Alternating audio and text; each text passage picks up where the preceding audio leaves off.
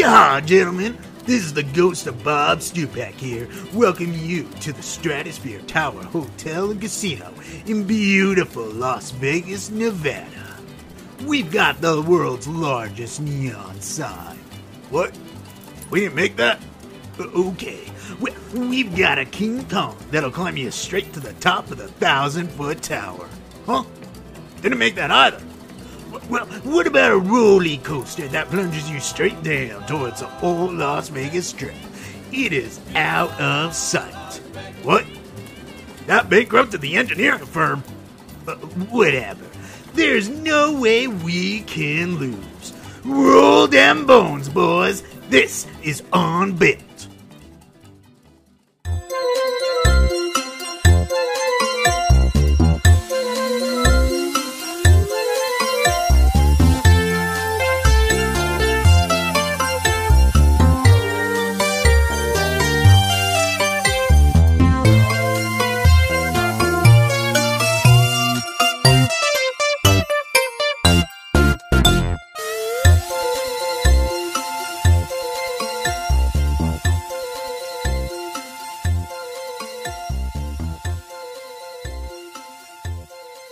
Welcome, dreamers of all ages, to another episode of Unbuilt, an unrealized theme park podcast.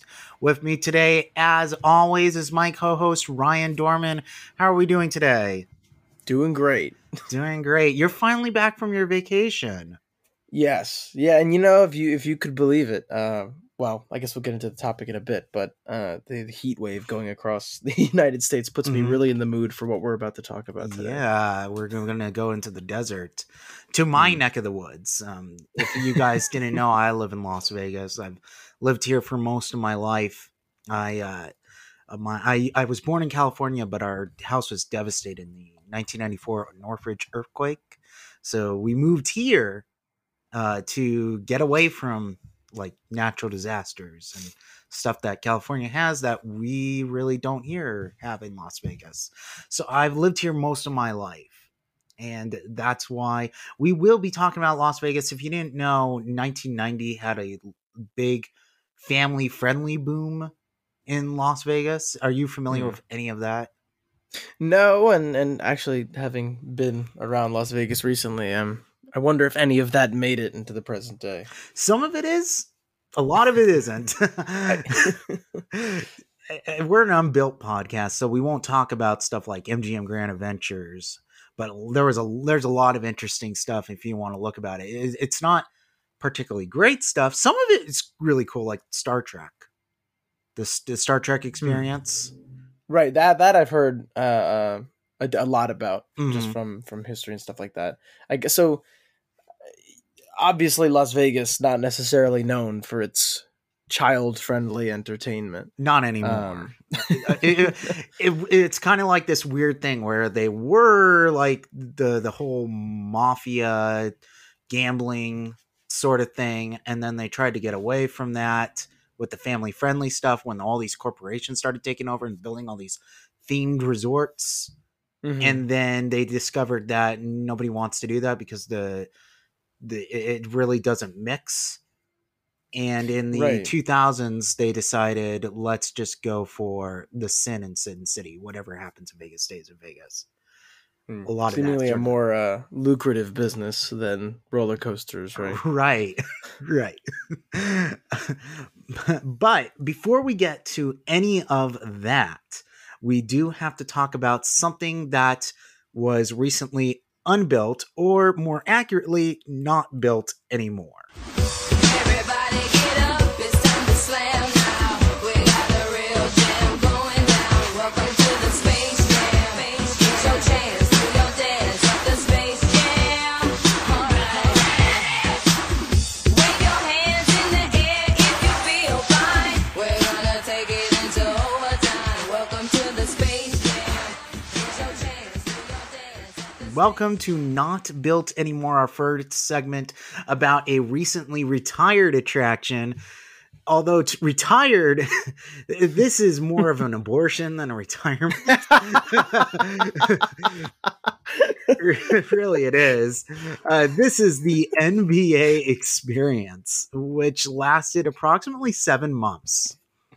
The NBA experience was a replacement for Disney Quest and Disney Springs, which you were recently. Did you go to Disney Springs? Yes, yeah, I You did. did. In fact, I was standing in front of the NBA experience pretty much when I first read the slew of tweets that came about the untimely demise. Nice. So you didn't get to see them taking the posters down. No, I saw. I saw a piece of paper on the front door that said, this building is, or we're closed. I guess. Yeah. It looked like it was just any daily closure, but I kid you not. I kid you not. Immediately after reading the tweet about the thing being closed, I saw a family walk up to the door and try to walk in. And they couldn't get in, so they should have reopened. They would have had their first customer. They would their first one. That we could have started from there. The NBA experience once again was a replacement for Disney Quest. It opened up in August of 2019. Immediately failed to gain people. I think the most people it ever saw was those media previews with the vloggers. And then there were like several cast members outside dribbling basketballs, trying to get people to come inside. Mm-hmm. But yes, nobody would. I remember that. It- But because you had to pay to get in the building, you did. right? It was Unless 30. It was $34. right. person. So because it was unless you were trying to go into the gift shop, which I Right. believe had a separate entrance on the left, you had to pay to enter the building, Mhm. which I always thought was vaguely confusing because you would see like maybe a family, one family in through the window or something like that. Right. But perhaps that business idea did not pan out into the into the idea's lifespan. I think So. they would have struggled and obviously kept up on it a little bit more if the pandemic didn't come out and happen. Sure. And when that happened, it was just very obvious that this is not working out. We don't know when we're going to reopen this thing. We don't know because it's an entirely indoor experience. hmm And they just decided to call it quits with the NBA. Now, whether or not anything is done anytime soon, we don't know. They did file a demolition permit, not for the building. I don't think the building's getting demoed, but for the panels that are outside, like depicting NBA players. Right. So those are being taken down. That pretty much gives us an indication, as if this wasn't obvious enough, that whatever this will become, it will not be about the NBA.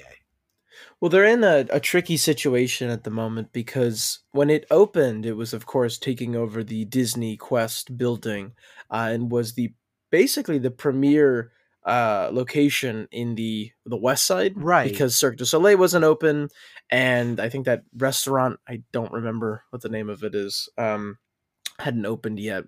But the restaurant... Bongos? Is that what you're talking about? Bongos, thank you. Yeah, Yes. That wasn't open yet. And this was as they were refurbishing the Springs and adding the food trucks and stuff like that to the West Side, the NBA experience was supposed to keep things kind of running. Now the area is still, the Cirque du Soleil isn't open, but it's planned to open. It's planned I think to open, yeah. Right, it's relatively soon. November? Is it November? I think so. Yeah. It's definitely later this year. And then there's a restaurant now close to Cirque du Soleil in the Disney Quest building, Well, and then the M&M store. It's not the building. They demolished the building and then they rebuilt it. Whatever, the Disney Quest spot, I guess I should say. Yeah. Like where Disney Quest was standing is now an M&M experience. It took longer. This restaurant. It took longer to demolish Disney Quest than it did to operate this NBA experience. They replaced it. Well, the best thing is the people who are coming out and saying that they were vindicated for liking Disney Quest, which I don't think is is what's happening here. Right. It's one of those things where, as like people who are interested in theme parks, I don't think it ever made any sense to do the NBA experience. Mhm. But it was something that I remember when it first came out. I thought that I was just going to be proven wrong, Right. and that people are, more into NBA than I thought. Of course, COVID maybe kneecapped it, but I thought that before I saw what was inside. When I saw what was inside, I immediately went, "This isn't going to work." right. I guess because I know that was it the NFL experience in the New York, right, was pretty Mhm. popular. It was fairly successful, although let's be honest, it's in a more highly trafficked area than That's a good Disney point, Springs, where especially that where it is. area Yeah, of Disney especially that Springs. area. Right. Yeah. And I think that also the NBA experience was just so much more of a confused product as well. Yeah, it's the location now is kind of it's confusing too, especially as things built around it. Because I was looking it up. There's the City Works, I guess brewery that opened up near there. Right. Yeah. The city works. Off And to the I side. think that's remaining open. Yes, it seems like everything is going to stay in operation Mhm. at that area of the shopping district. Just the NBA experience will probably be gutted. I was curious as to your thoughts, though. Do you think that they're going to embark on a more like experimental, quote unquote, experience like this, where they want to sell a ticketed themed event or That's experience, or do you think they're that's just the going to open up a question. shopping mall? That's the Yeah, question everybody has. right. My opinion is that whatever is going to go into that spot and whatever it is, it's not coming anytime soon. Mhm. My guess is the second that we are out of the pandemic in that, not that we've reached herd immunity, more like when we are at a sustainable area where everything is more confident again, that's when the Walt Disney Company will start exploring more options and to Mm. what to do with this experience. So that's when I think they will start looking at, okay, here's what we can do with this spot. And then whatever it's going to be is not going to be an interior shopping mall. I don't think that's going to happen. It's going to be a wholly ticketed experience. You For think that what? they're still going to commit to this out of theme park experience kind of option? Possibly. Now, whatever Mhm. that is going to be, whether it's a themed immersive experience, whether it's a museum, I've seen a lot of people float around a Walt Disney World museum or a Disney theme parks museum, or even a Disney museum, period, which I think is a good idea. I'm not 100% sure that'll exactly work. What I do know is it's a better idea than the NBA experience, which was just trying to grab onto.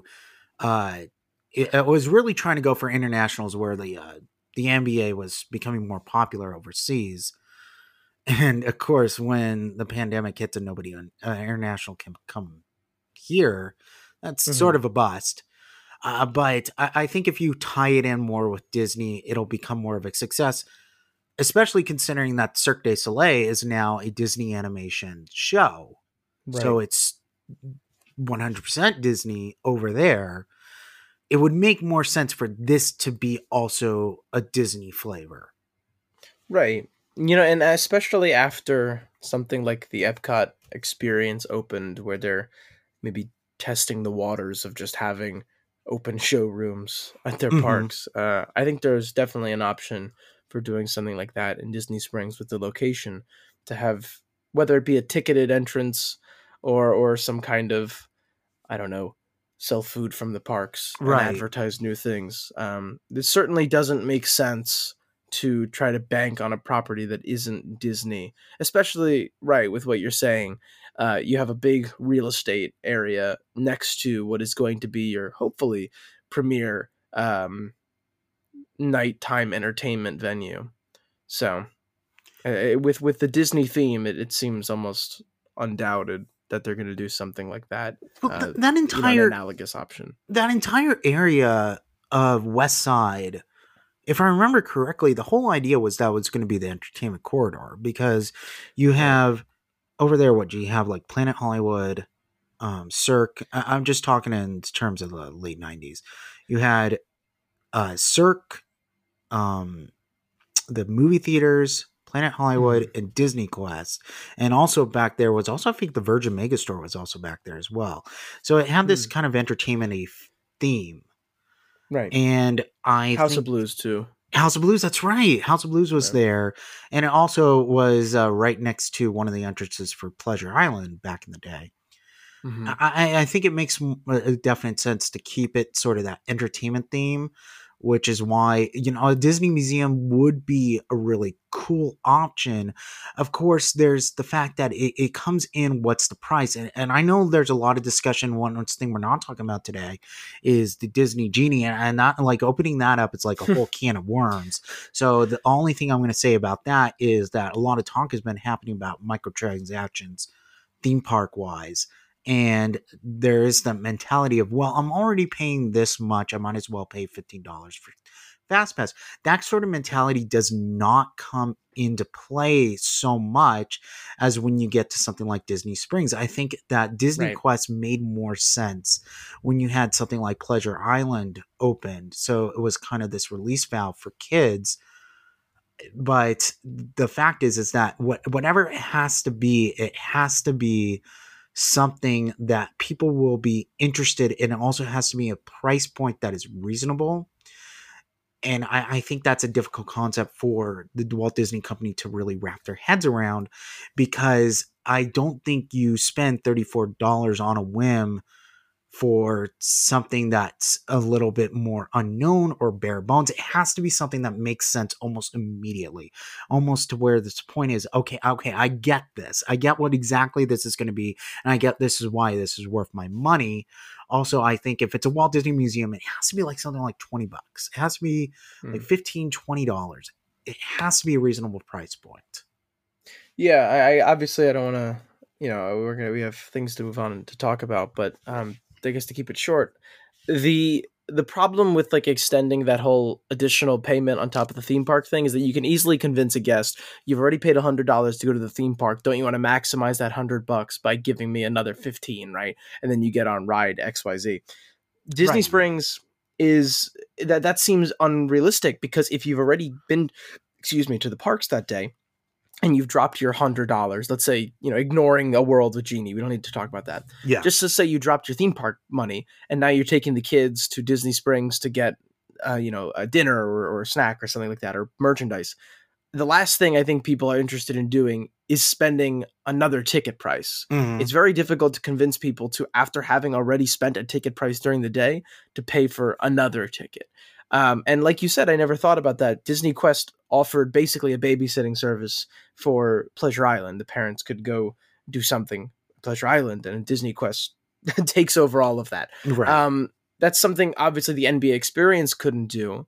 And it's something where, while I like the idea of a Walt Disney Museum, like in principle, the concern that I guess I'd have is, number one, I don't think most people are going to be willing to pay money for a museum while on vacation. And number two, I don't think that the night crowd, the crowd who come to Disney Springs to do their high class shopping and stuff like that, the people who aren't there on vacation, the small local crowd that might come, I don't think they're going to be particularly interested in revisiting a museum. That's a great point. There's no revisiting power there, as well as that's so much more of a day thing. It's not much more of a night thing. It doesn't really blend the way that Disney Quest did. I mean, Disney Quest was a giant arcade, so it made more sense that would be a day-long endeavor. Well, Disney Quest, it's the thing is you have to find like a weird balance between, you need to have something unique enough that tourists are going to come spend their money, but also active enough and I guess revisitable enough so that the locals are going to return. And that's where Disney Quest, at least in concept, seems like it made a bit more sense. And the NBA Experience, I don't necessarily know how likely somebody would be to come there multiple times. It seems like a one-time. I mean, maybe that's what Disney wants, but it seem like a one-time kind of thing. I mean, I don't know if they could follow in steps with Disneyland, right? How many times can you do arcade three throws or play NBA Jam is the question. Well, it depends. Yeah. Ask like a pizzaed up kid from the 90s, Mhm. like Chuck E. Cheese. Well, the question is like, where the last thing I'll say is that we're talking about this from like the perspective of actually wanting to see like good things at the park. Right. And time and time again, recently, we're seeing that is not what Disney's necessarily thinking, because I think you mentioned this, you said this on Twitter. I caught your tweet. We're talking about this like Disney's going to open something akin to Disney Quest or the NBA Experience, and that they wouldn't be simply comfortable with slapping a couple of Mickey Mouse walls and opening it Oh, the for Instagram museum? selfie pictures. Yeah. Exactly. Yeah, because you appropriately noted that the ESPN zone closed in Disneyland, and just what it was replaced with was a photo booth, right? So, Yeah. I don't think anything's out of the ballpark here, Mhm. except maybe a sentimental Walt Disney Right. Disney Museum. That seems almost too artsy. If whatever it is, it won't be for many years, that's for sure. So take that, superstar limo.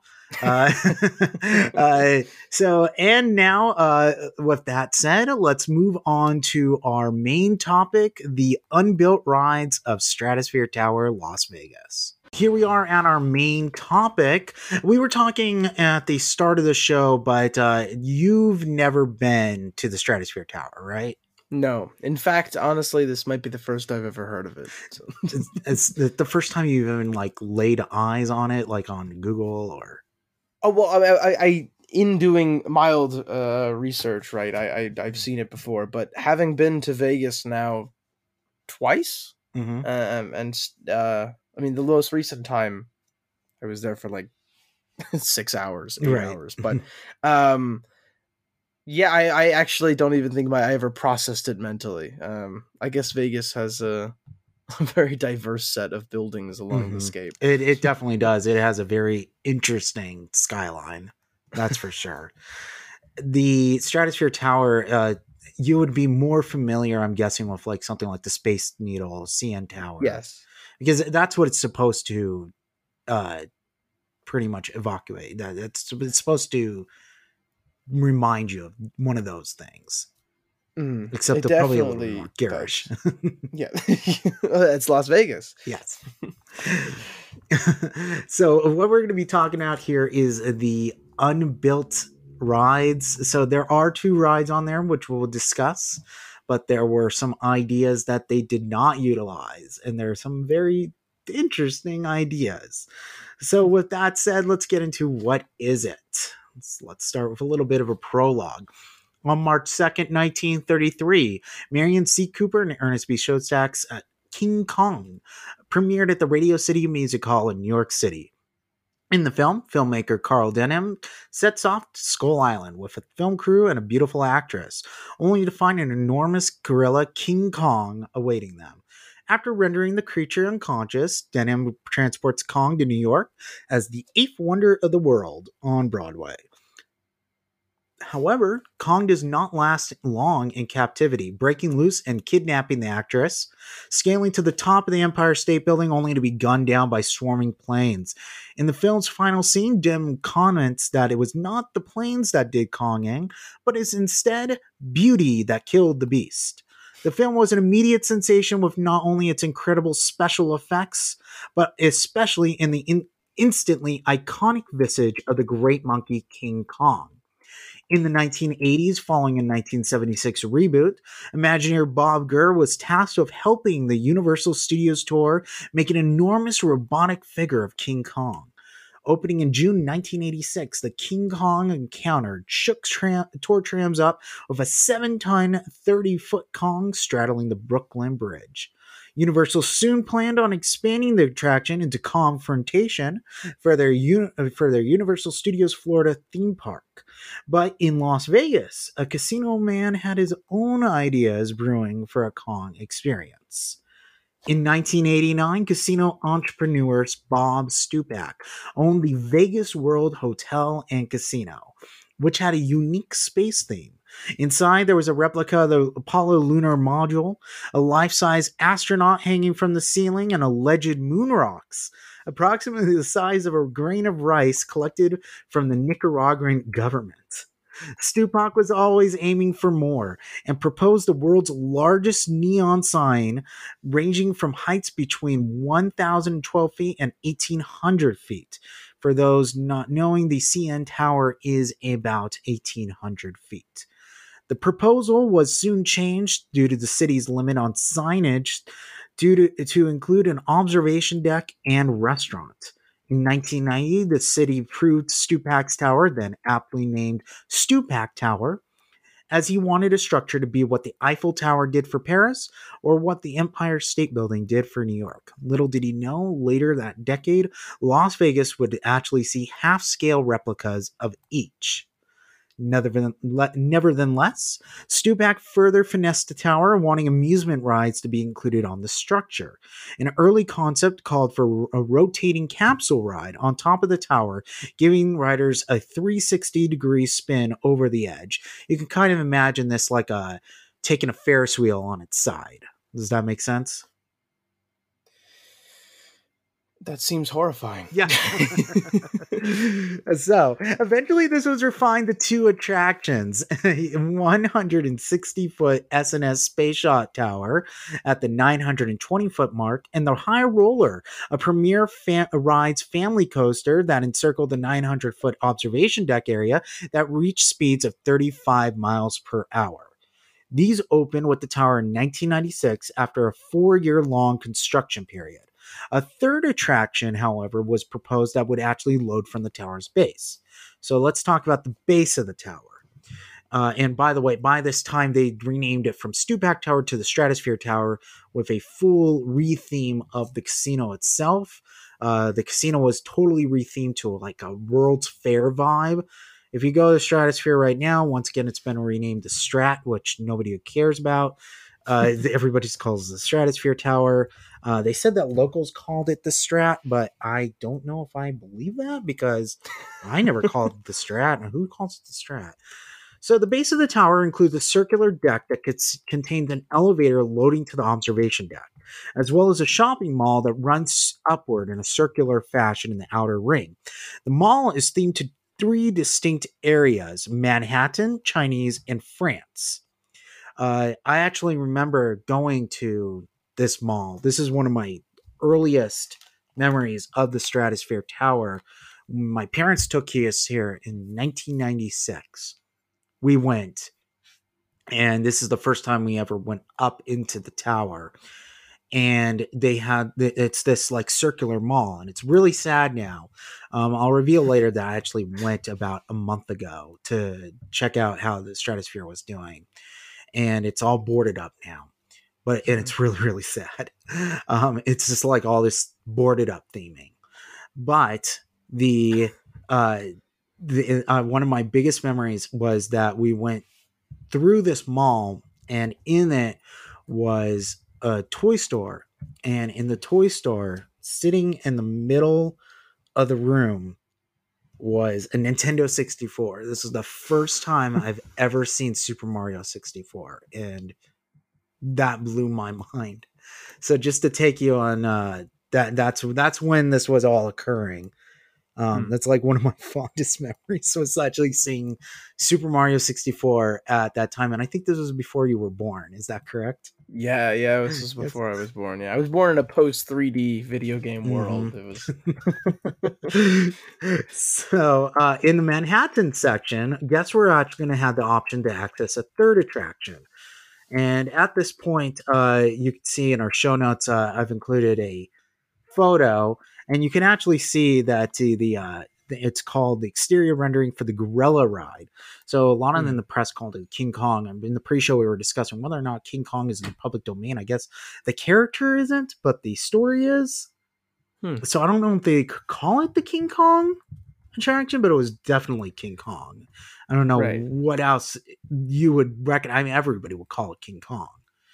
I was curious because my first thought was that there was the actually now I'm beginning to check. Did Disney did work on a King Kong movie, yes or no? Am I dreaming something? You're dreaming something. What? Okay, edit this out. I- Who did the reboot? Like the 90s one. Universal did all these reboots. Did they really? Yeah, except for because I believe Legendary Entertainment gained the rights to the character King Kong for Kong Skull Island. I see. Mm-hmm. Okay. Well, moving on, right? So guests would purchase their tickets to the Belly of the Beast. Yes, that was the name of the attraction, apparently. Entering in the belly of the gorilla, you would enter in and you would be seated in these rows affixed with flat bars in these kind of stadium seating sort of way. They would be facing towards the Las Vegas Strip in a translucent window that gave them an outside view.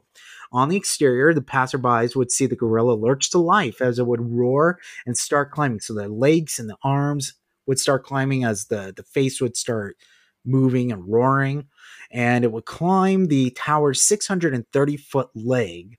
After reaching the apex, the gorilla would be shot via audio heard inside the cabin and would fall several feet at a time, giving guests a free fall sensation like they've never felt before. This combination of animatronic and ride elements was incredibly ahead of its time and may have been ahead of our time as well, because I can't imagine anybody ever doing this. And you can see that sort of in the show notes, the sort of stadium seating. It looks like a giant theater.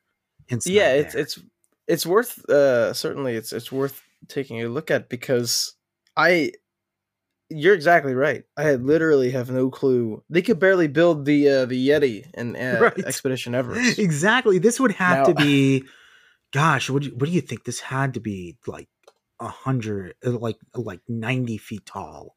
Absolutely. I mean, you had to fit so and so number of rows of people. Mhm. And if they were expecting this thing to like actually move more so than just it was a static Mhm. gorilla Right. that would just raise and lower, even that is still pretty impressive Exactly. in terms of weight. But yeah, this obviously we'll get into it, but it's incredibly their confidence is very impressive. It is, yes, indeed. So, years later, another proposed attraction was the so-called Fish Hook Coaster. Developed by Aerodynamics in the early 2000s, this coaster would, much like Kong, be loaded in the base of the tower. Riders would enter capsules with 4 stadium seating rows of 6 for a total of 16 passengers. They then would ascend a 740-foot elevator shaft. Once reaching the top, the coaster trains would lurch out and plunge down a beyond vertical 700-foot drop, reaching speeds of 122 to 125 miles per hour with a windshield in front of them, blocking the likely painful wind shear. The coaster leveled out and climbed a 420-foot tall spike on the other side of the road, and then reversed backwards, much like a shuttle coaster would. Ascend the first spike again before leveling out and dropping into a shaft that would open up, taking guests back to the loading area. And once again, there's a photo here. You can see that kind of that fish hook shape. Right. And that sort of bridge that would kind of go over the road there. This would immediately become the tallest, fastest, and most intense coaster in the world, hanging over Las Vegas Boulevard and giving the tower yet another incredible attraction due to open in 2004. Could you imagine being hammered on that ride? Oh my god! It's hard to imagine the being hammered on the rides that are currently there. let alone these. Just being on this ride just sounds insane. I mean, I know that they wanted to open, what is it called? Do you know about the Skyplex? No. What's that? This giant tower that this dude wants to build. It's like, I think like 500, 600 feet. And you Oh, wow. scale. It's like a coaster that you would scale like vertically in, and then like take around the base and kind of go around it. This is an coastal iDrive portion. in Florida. Yeah, it was an iDrive project. It never happened. Shocker. the guy wanted to Oh, build it for the longest time. And I'm, it kind of but reminds me of that. Attractions Magazine, as of last year, says it might happen. Okay, sure. All right, whatever. Yeah, I mean, it does look, of course, similar. They're interesting ideas. Hmm. Yeah, unless you can't take 125-mile-an-hour wind. Right, exactly. So let's go into why it wasn't built. Belly of the Beast, as seen as the second phase attraction for the Stratosphere Tower, was nixed in July 1996, citing that the ride was too technologically ambitious for the attraction that was already seeing financial difficulties. Neighbors and residents also disliked the noise pollution due to the gorilla growling and the roaring all night long. For the Fishhook coaster, this was Aerodynamics' last chance at keeping their business alive after the failure of the experimental X4D coaster at Six Flags Magic Mountain. The project was immediately hated by neighbors, and the city alike, once again due to noise concerns. But also the fact that the coaster just looked plain ugly with its grotesque form and unbecoming yellow and blue color scheme seen in the project's model, and actually for a while in the Stratosphere itself, if you went downstairs you can actually see this model of the coaster, and boy does that thing look ugly. That does. Ooh, what are those colors? Yeah, I know, right? it's not a good looking coaster. Well, obviously, yeah. The picture, like the Kong picture, almost seems like it. I mean, it doesn't make any sense really. It's an interesting to put King Kong on just some random tower. Mhm. But this is just an appendage. It's almost like a growth coming out of the tower. It really is. It's just it kind of ruins it almost. Yeah, because it's more dominant in like scale and size than the actual thing itself. I don't want it goes off onto the street. I don't want to get too gross, but I could tell you exactly what people would refer to it as if it was built. And only especially in one Vegas. thing comes to mind on that. And I don't think it would be called a tail. Let's just say that. Okay, so officials tried scaling down the model to 500 feet and fully enclosing the cars to reduce screams. But the project was truly doomed as Aerodynamics went bankrupt, leaving the project without a manufacturer. Combined with hesitation by the city for approval and residents against the project, the coaster was nixed in 2002. Aerodynamics, by the way, was bought by S&S Sansei, and currently the coaster manufacturer maintains all existing Aerodynamics coasters, but the S&S, they obviously have their own coaster production, so you do not see any more Aero coasters in that style anymore, probably for good reason, as they were kind of old school style, and it's probably best that S&S does its own thing. So in the following years, the high roller coaster was dismantled and replaced by two new thrill rides. The seesaw sled flat ride called X-Scream, which plunged riders over the edge of the tower.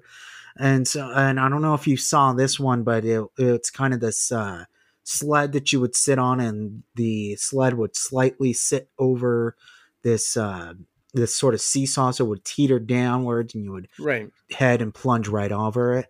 And then Insanity, which is a swing ride, which swings guests out over the edge. So you sort of have a swing ride that will go over this loading dock and then occasionally go over the edge of the actual tower itself. Pretty terrifying. Eventually, guests were offered the chance to do a controlled 850-foot base jump off the tower called Sky Jump, finally fulfilling the attraction's want to let guests experience a plunge to the Las Vegas Strip. This one I'm not sure if you're familiar with. I'm on the I looked at the rides that are still open there, right? So it's X-Scream, like you said, Insanity, and then now. So you're saying that I saw a picture. So they do bungee jumping, I guess, right? Yes. Off of the top. Pretty much, what is Big Shot? Big Shot is an S&S Space Shop Tower. So you know Dr. Doom's Fearfall at Universal. pretty much Right. if you put that on top of a 920-foot tower. Does it so? But it's only the drop, right? Is only 100 or so feet. It's 160 feet, but you shoot up instead of drop. Oh, interesting. Mm-hmm. So it's a slow drop. I guess Yeah, a slow it's come kind down of, and then a fast up. So you fast up, sort of a nice air down, fast up, air down. Oh, that seems comfortable, right? It's neat. It's scarier because you're super up high, 1,000 feet in the air. I guess, right? right? Mm-hmm. Yeah. So that's kind of what like makes it a little bit more nerve wracking than usual. Mm-hmm. And of course, there's an observation deck and a rotating restaurant underneath. I actually, once again, I was just talking about it. I went about a month ago to check it out for the first time in a long time. I did not go up on the outside observation deck because it was closed because it was raining. And being in the tower in the rain is very interesting. But the observation deck, it's a better view than I remember it being. They actually recently refurbed it, and it's very nice in there now. It used to be pretty tacky in there, but they've kind of made it a little bit nicer. Did they change the theming, or is it just like a? It's more modern. Okay, yeah, that makes sense. Mm-hmm. It has that kind of less of a dirty 90s casino sheen to it, and it's just kind of more streamlined. The restaurants are more and bars are more in line now, and it's nice up there. It's less gift shops too. I remember the thing had full of gift shops. It only has one gift shop now, which is much cleaner. So what if these two attractions, Belly of the Beast and the Fishhook Coaster, were built? Would they still exist today? Would it be another dismal failure for the property? And would people remember them fondly? So let's talk about the King Kong ride first. If this were built, I think it would have broken, number one, within a year. The limbs, the arms, and the face would not move anymore. No, I don't understand how they would even get that to move in the first place. Right, my mind, obviously it's not as fluid as the Yeti the Yeti in Expedition Everest, but if you're gonna have a massive scale animatronic, or even just, I don't know what you would call it at this point, just like a robot, right? With people inside of it, and it's going to scale, and it's going to move up and down. So there's working parts in the animatronic, and there's working parts as it scales the building. There's so many moving pieces there. And it's also like in the middle of Vegas. It just doesn't seem like something that would be finished, let alone would work for more than about a month. Probably what you're saying is right, is that after a while they would just stop the working of the King Kong and just have it scale up and down and just be a drop tower. Right. Yeah, that gives people some G's. I think that the growling and roaring would have lasted maybe 2 weeks, and they would be like, "Yeah, we're getting noise complaints like crazy. We're gonna have to turn that thing off." Like weirdly, like Disneyland, right? It's a residential area too. Las Vegas is, I mean, as you know, living there, right? But what surprised me visiting the first time is that it's not like an isolated area. It's not. It's like a hop, skip, and jump away from the first house, and neighborhoods, and especially as you go further off. So that's actually one question out of curiosity, living there.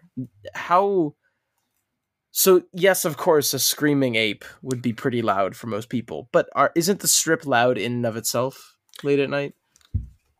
You have to stay on the Strip in order to really get a sense of how loud it can be. And it depends.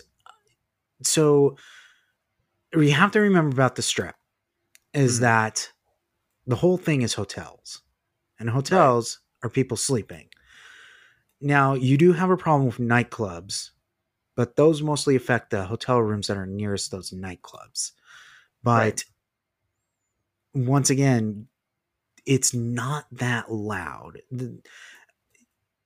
A lot of people think that it would be pure craziness, but only it is on like New Year's Eve or New Year's Eve and maybe the 4th of July, and that's it. Otherwise, it's actually pretty contained. Otherwise, yeah. I would say like Fremont Street's a little crazier, but that also has like this canopy over it, which is the Fremont Street Experience, and that sort of contains most of the noise for the hotel rooms that are above it. But that's kind of what you have to remember, and that's why, again, I don't think this growling would have worked, because it's also pretty close to the 1,000-room tower that's right there at the Stratosphere. Okay. Mm-hmm. Okay. Well, then in that case, I'm not. Yeah, obviously you're right. People would have just freaked out, right? But people live with the Disneyland fireworks, so it's true somehow. Yeah. But those only occur at 9:25, I guess. It's like true instead of all night long. Mm-hmm. But I could imagine this thing wouldn't run very long, anyways.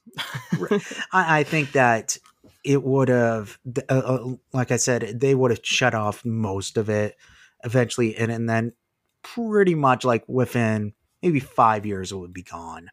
We would probably be looking back on this and going, hey, remember when there was a King Kong that scaled the Stratosphere Tower? Yeah, I remember that. That was weird. That was a thing that happened. Here's a POV of it. Oh, okay. Yeah, I'm sure that was weird. Okay. It wouldn't be here nowadays. Yeah, I agree. I don't think it could. I literally don't think it could technically have stood the test of time. Mm-hmm. Let alone like people giving a damn about it. Yeah, I think it's an easier removal than the next thing, which is the fishhook coaster. The fishhook coaster, I think that would still be here today, much to the chagrin of people. Even if it didn't run, the demolition costs on that alone would have been astronomical. Yeah, I think that in terms of that ride, I'm not sure it looks pretty, right? Like we were saying before, it's kind of gross, the fishhook. I'm not sure if you'd be able to really remove it. You kind of be stuck with it, but I think it's almost a more reasonable option with a similar kind of thrill, I guess, to the King Kong ride. Right. Like the King Kong ride reminds me almost of like the Mickey Mouse Hotel. That Eisner pitched. By the way, Eisner did produce that King Kong movie, so I wasn't too far off. Oh, which one? The Paramount King Kong movie in 76. The Paramount one, yeah. Yeah, he was the head of Paramount at the time. Yeah, so there you go. You got the Eisner connection there. I think I read Disney War, and that maybe is where I heard it. So it wasn't Disney, but yeah, the Eisner mention, and I think that those ideas are cool, and like they make for great history, right? As we discuss now, but it doesn't seem feasible as something that people would ride multiple times, or something that would even fit into the aesthetic of Las Vegas. There's like a timeless quality of Las Vegas, and that's gambling. That's been with it forever. And perhaps the family-friendly stuff that's still around, like the M&M Experience, I guess, or I don't know, the Bellagio fountains. I mean, I know that's older, Mirage. But still it's right. The Mirage Volcano. We don't have a Pirates thing anymore. The pirate sinking battle anymore, right? But there's some stuff. There's some themed stuff still kind of lingering around here and there. Well, New York. Yeah, New York. That's that. I've only stayed in New York. So, which is it's nice, right? So there's things. Well, one thing I want to mention. This is related vaguely. Is that when I was there? So I drove through Las Vegas, and like it was one of those late night. I need to make a pit stop, or else I'm too tired to keep driving. Because we'll get into this at another time. But long story short, I'd never walked the Strip before. I'd been to Vegas, but I'd never gotten like on foot and walked the Strip. And this is I got in there around 11 o'clock and probably got onto the Strip by midnight. And I was surprised by how many children there were there. Yes, that's true. Like children. Because my first thought before going is my father's been to Vegas of course, many times, Mhm. business and stuff like that. And he was like, when he's been, maybe pop off the strip around midnight, right? Because after that, it was, strip clubs and stuff like that, like Right. the cards they pass out, which still happened, Yes. but it was packed and there were children.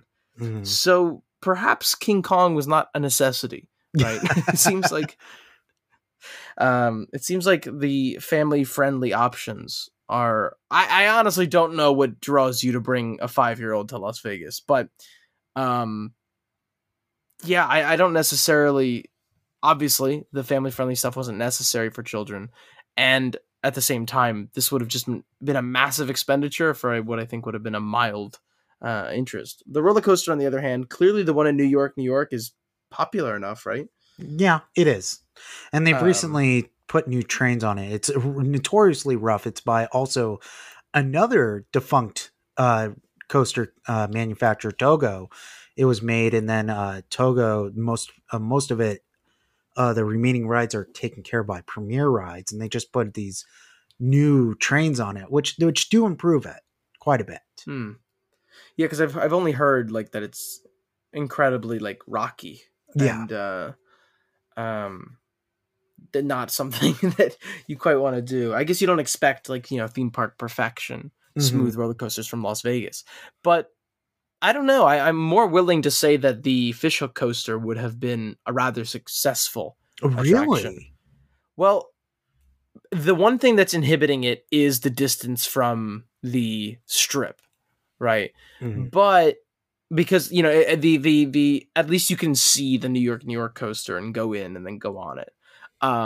This is pretty far, but I don't know, a high stakes roller coaster off the Las Vegas Strip that, for all intents and purposes, is probably the most intense coaster anybody going to Vegas in America would see. Mhm. Right? Like this, what did it say? 100. If it was originally released as it was initially anticipated, where it would peak at 125 miles Yeah, an hour. miles an hour. Yeah. That's almost like that's in the top 5 fastest coasters like in the real world right now that's Mhm. ever been made. So Right. I think that could have been an interesting one, if not, maybe not have lasted more than 15 years in like the public interest. Yeah, I think that the coaster, it might still be here today. I know that even if it were to be built, I think they had a scaled down version that was like 400 feet and only went like Mhm. 95 miles per hour, which I forget at that point, what's the point? There's no point anymore. But even if it were to operate, I think it wouldn't have been able to operate long into the night, which means like, what's the point? Because most of the Stratosphere Tower actually gets more of its business at night because people want to go up to the observation to see the lights, and that's the biggest attraction for the Stratosphere. And that goes for all the other observations in the area. We have 3 in Las Vegas. We have the Stratosphere. We have the Eiffel Tower, which the Eiffel Tower one is interesting. That's only 500 feet, but you're actually right on the strip. Mhm. And then you have the High Roller, which is the 550-foot observation wheel. And that takes you up to 550 feet, but you're also in the middle of the strip there, but you're slightly off the strip. But you get more of a 360 view of the strip, whereas the Stratosphere is interesting because, once again, it's double those heights, but you get a view equally of the strip and downtown, as well as the surrounding Henderson and Summerlin areas. So when you're looking around, that's like actually pretty much the best view of the overall Las Vegas Valley, I would say. It would be the Stratosphere Tower, and especially if you want to see the lights. But so to be clear, you said that the Stratosphere Tower is double the 500 feet that the other one offered. Yes, That is correct. Yes. Well, but that would make it so that the roller coaster, which, if I remember, it doesn't go to the top. That would be, according to the notes, 700 feet in the initial observation, the 700-foot drop. Yeah. Would the view be like as nice from there, or are you still pretty low? from there compared to seeing the okay, strip. Like, you could definitely so- see the valley, but a lot of the problem with that, in addition, the where it's looking, you would be staring at the east, so you would be looking straight at Henderson, and knowing that the coaster would probably have a limited point of view vantage. It wouldn't be more about the view, it'd be more about the thrill. right. So you would have to crane your neck to the right to see the strip. Yeah, that seems like a bit of a missed opportunity. If it were actually built to build a high roller coaster in Las Vegas, of all places, which is known for, many things amongst the view at like nighttime or something like that. Right. To be pointed, pretty not directly at the areas of interest. I don't know. It's an interesting position because the Strat Tower seems to be all vaguely about its position and its view, at least from what I've interpreted from what I've read. The King Kong ride, I don't believe there was any windows, right? Because you're inside a giant ape. No, you are in the window. There's a translucent window there. Inside the monkey? Yes. All right, that's... All right, going back to the last segment. No, that's really stupid. So never mind. But in that one, but however, in that one, you are facing the strip. Okay, because see, that seems like not really an everybody friendly kind of ride. Like if there's certain ways to do viewing and raising and lowering observation towers.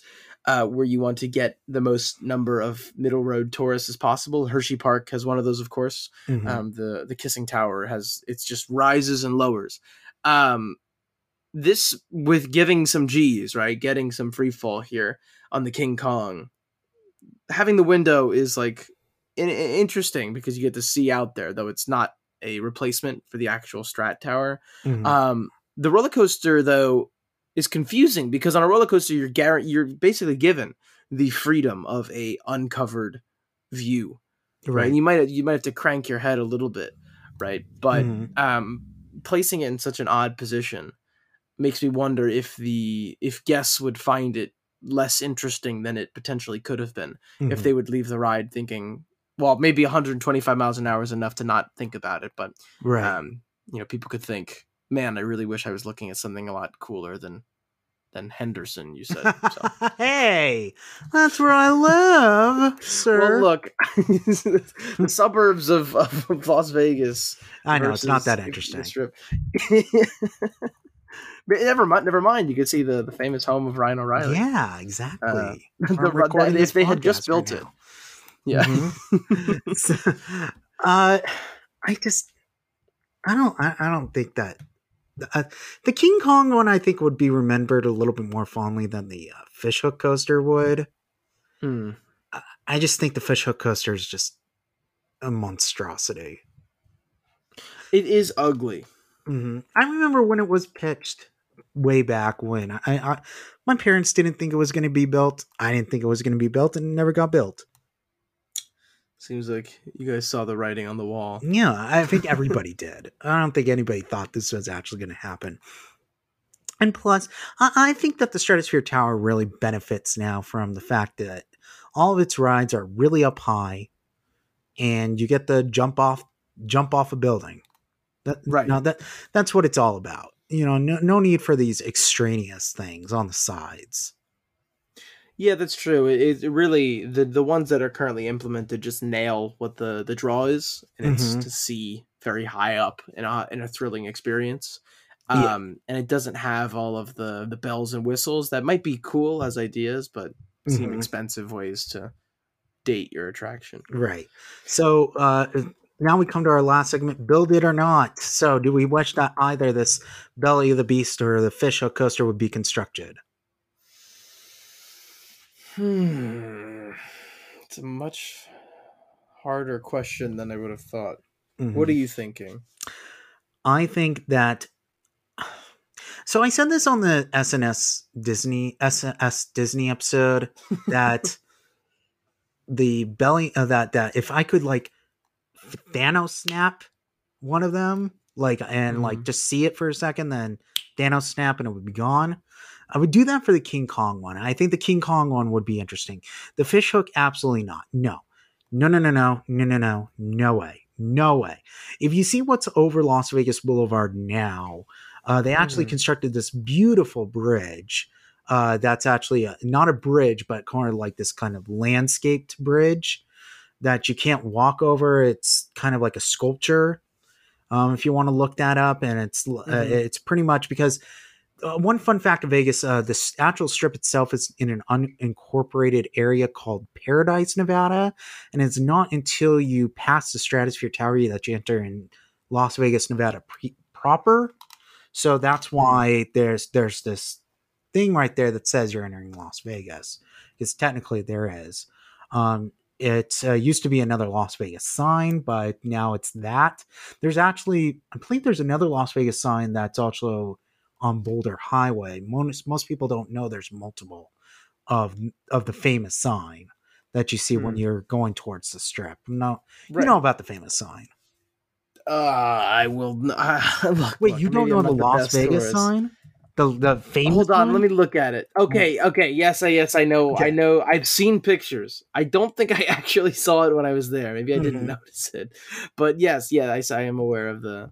It was in Twin Peaks. Yeah. It's like if you've seen anything in pop culture, you should know this sign. Yes. Yeah. So I think that King Kong would have been neat. I don't think it would have lasted. So I think I would have liked to see it. I'm going to say build the King Kong, not the fish hook. I think for the sheer novelty of the idea, if I'm talking strictly from like, well, no, I don't think I could say build the King Kong, because while I'd like to see it, right? While I like the idea and I'd like to see it, I think I would go on it, or the turnout would, like, the actual product would have been so cheap, or maybe not cheap, but like lackluster, that I think it would just be, I don't think many people would be interested in it, especially into the future. The one thing that I can vaguely see being successful is the fishhook as an idea, though I don't think it would have drawn anybody to the Strat, and I think most people would have never been on it, because those who would go on it, like the tourists who might see it, would be turned off, definitely, by the incredible speeds that this thing goes at. This also, by the way, we talked a lot about noise for the King Kong one. This would have been incredibly loud. Have you ever been to Six Flags Magic Mountain? I have not. Okay, the Superman ride. There is an area of the Superman ride. Superman, it goes 100 miles per hour, and it goes up a 400-foot spike. And there's this point in the park where you actually walk right under the spike of it, and it's very loud, very loud. And so is it because of the speed of the coaster? Yes. And I think this would have been extremely loud. This is Escape from Krypton you're talking about? Or... Oh, okay. Okay. So these are the old school kind of drop towers, right? No. This is more of a linear induction motor powered coaster that would go very fast and go up the spike. Oh, it goes up the spike. Mm-hmm. Oh, interesting. Yeah. Yeah, I can imagine that, because it's gonna pick up some speed, especially if it, so that's true. If people had a problem with the Gorilla, then they'll certainly have a problem with this coaster, the roller coaster. Yeah. I especially with what Vegas is now, I don't necessarily think that there's room in Vegas anymore for rides. Yeah. They're actually they're opening up a flyover, sort of a Soarin' ripoff. We talked about this on the Jurassic Park episode. They're actually opening it in a week. I'm going in 1 week. Like, perhaps, I don't know, it confuses me as to what Vegas is about. So Vegas, it seems like a really neat spot, but when I see something like Meow Wolf there, I almost wonder if they're underselling their own, like, opportunities, because Las Vegas, especially nowadays, I think predominantly is a spot for you to drink, gamble, and like meet somebody and go to a thing. Smoke weed. And smoke weed, right? Because that's that. I think that's a large part of what's fueling Area 15, which is what you're talking about. I actually was just there. I've been there several times, and it definitely caters to that young party crowd. Well, that's the it surprises me. The young, like, hipster, I guess, party kind of crowd. I find all of it super interesting as an idea, but I'm confused as to maybe there is a market for it. But even then, I don't think theme park rides are going to be trendy enough, right? Mm-hmm. Like, for example, Meow Wolf or Omega Mart seems really neat, and Yes. I'm frustrated that I had to keep moving to keep moving westward, because I would have definitely stopped and seen that. But it's like a nice blend of immersive experience and also something trendy, right? Something Yes. very, very artsy. There are things that are like pure thrill that definitely appeal to most people, but these two rides in particular, I don't know if they would have kept people interested, because they're not trendy enough, and they're not like thrill, like literally the ones on the top of the strat right now are just pure thrill. Yeah. And I don't know if these are as much like that. So they're interesting ideas, but to me, it's a very They're weird spot also to relatively experiment. simple in comparison. Yes. Yeah, they are. Mm-hmm. Although it is a giant ape, so I would say build neither. I think that about does it for the unbuilt rides of Stratosphere Tower. I know it's like, you could have done Western River Expedition. Why didn't you do that? Stratosphere Tower? That's a weird choice.